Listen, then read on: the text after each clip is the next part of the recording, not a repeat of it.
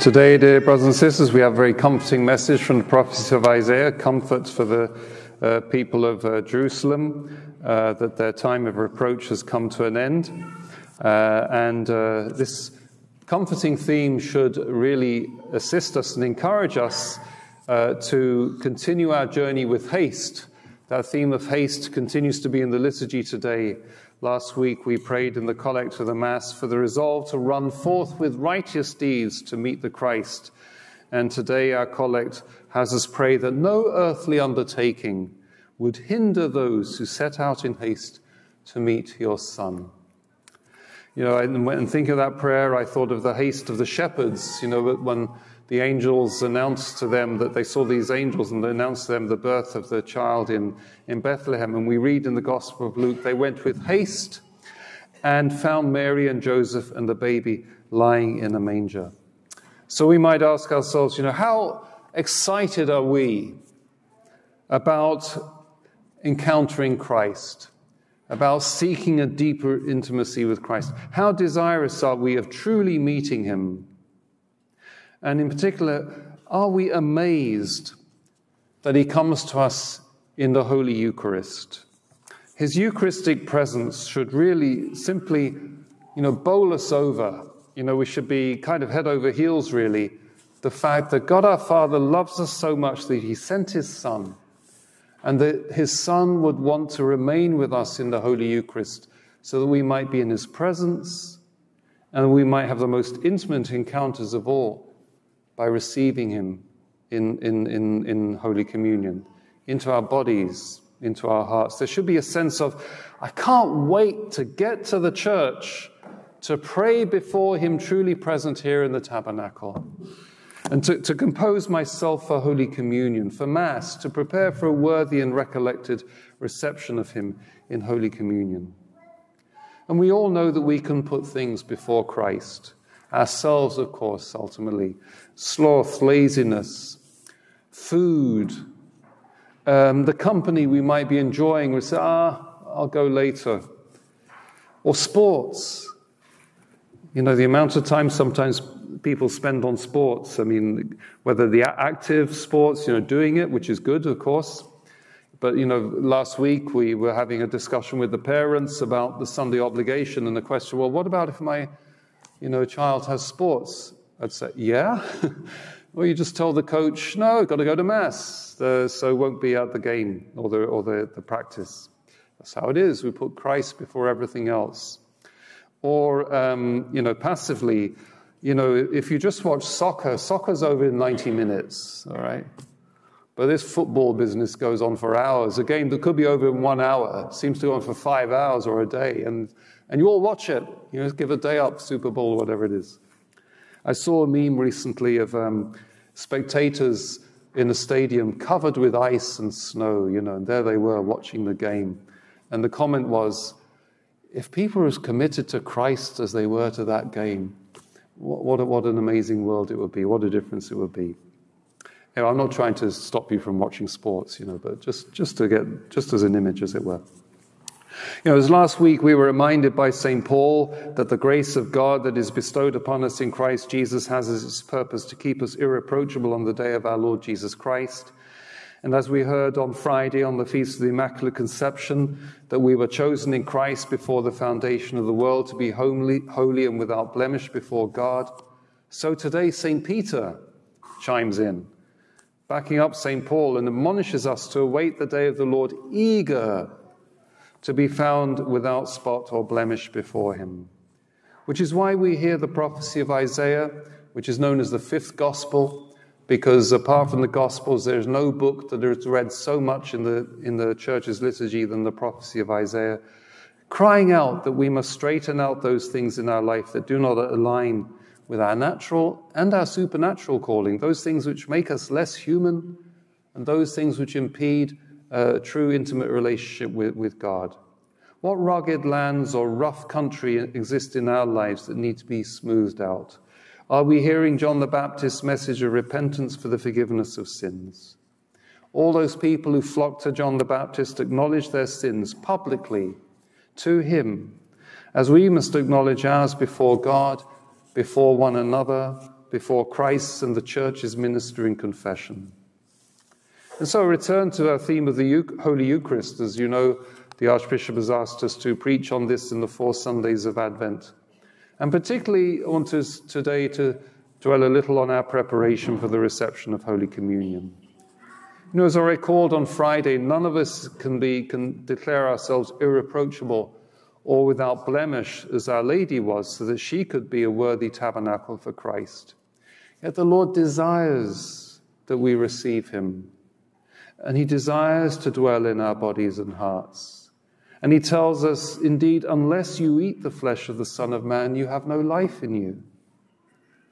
But as the Catechism reminds us, to respond to this invitation, we must prepare ourselves. For to eat the bread or drink the cup of the Lord in an unworthy manner is to be guilty of profaning the body and blood of the Lord. And so we must examine ourselves, lest we eat and drink judgment upon ourselves, as St. Paul tells us in his first letter to the Corinthians. St. Thomas Aquinas has that beautiful poem, The Sequence on the Feast of Corpus Christi, in which he describes how 2 people can come to receive the same sacrament of the Lord's body, yet with diverse ends.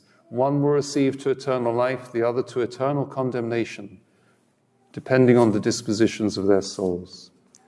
Therefore, anyone conscious, the Catechism tells us, of grave or mortal sin must receive the sacrament of reconciliation before coming to communion. You know, without hesitation, we all recite the words, Lord, I am not worthy, say but the word and my soul shall be healed.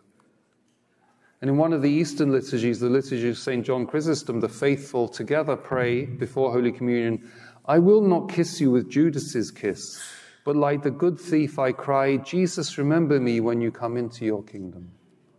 That our reception of Holy Communion may not be like Judas kissing Jesus and betraying him.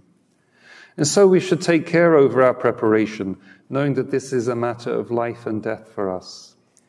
Many Catholics, so the polls tell us, seem to believe that the Eucharist is only symbolic, that it's not truly Jesus' body and blood.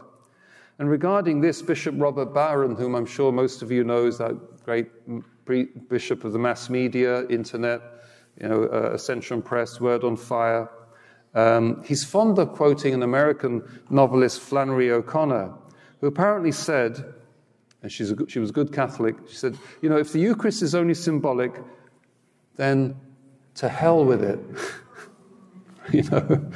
What's the point if it's only symbolic? Right? It's Bishop Robert Barron quoting Flannery O'Connor. What does it matter? Why should we bother? What should we be eager about? And one could say the same about other things of our faith. If what St. Peter describes today as the day of the Lord coming as a thief, and the dissolution of the elements by fire, and the discovery and revelation of everything done on earth, which is the final judgment of all mankind, when all our deeds will be revealed, if that's just symbolic talk, to hell with it. There's no point. Our faith would make no sense. We may as well just live for today.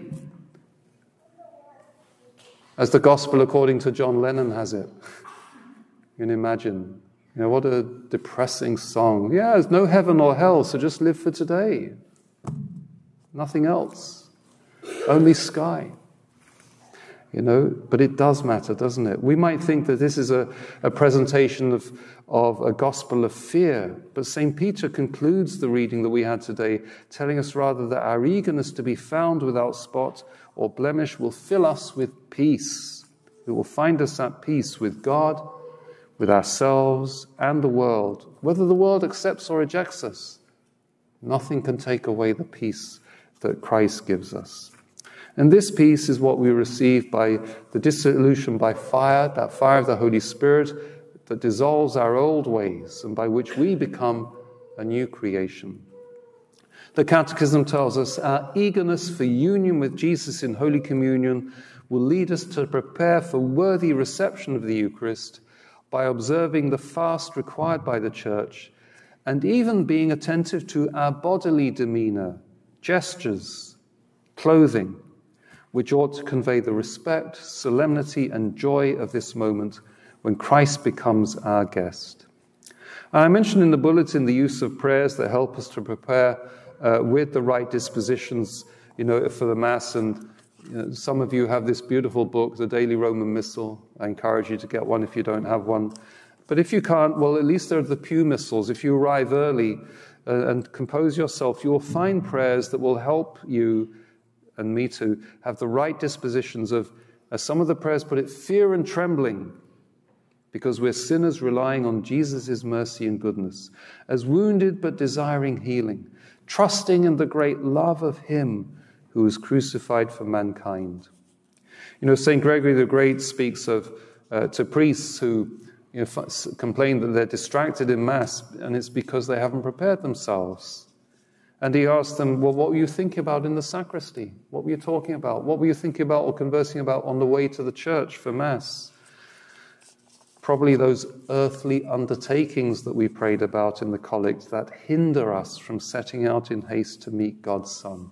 We need already to be casting out the thoughts and distractions of those earthly undertakings so that we may not be hindered from setting out in haste to meet God's Son as we come to Mass and receive him in Holy Communion. So really today, just that invitation to examine the eagerness with which we run to meet Jesus in Holy Communion, and what we're prepared to give up and put to one side so that he may find a straight path into our hearts. And especially an invitation to make use of the sacrament of reconciliation, of confession, through which we receive, as the words of absolution state, both pardon, which is the cleansing and healing of the reproach and blemish of our sins, and peace. As the priest says over us through the ministry of the Church, may God grant you pardon and peace. And I absolve you in the name of the Father, and of the Son, and of the Holy Spirit. Amen.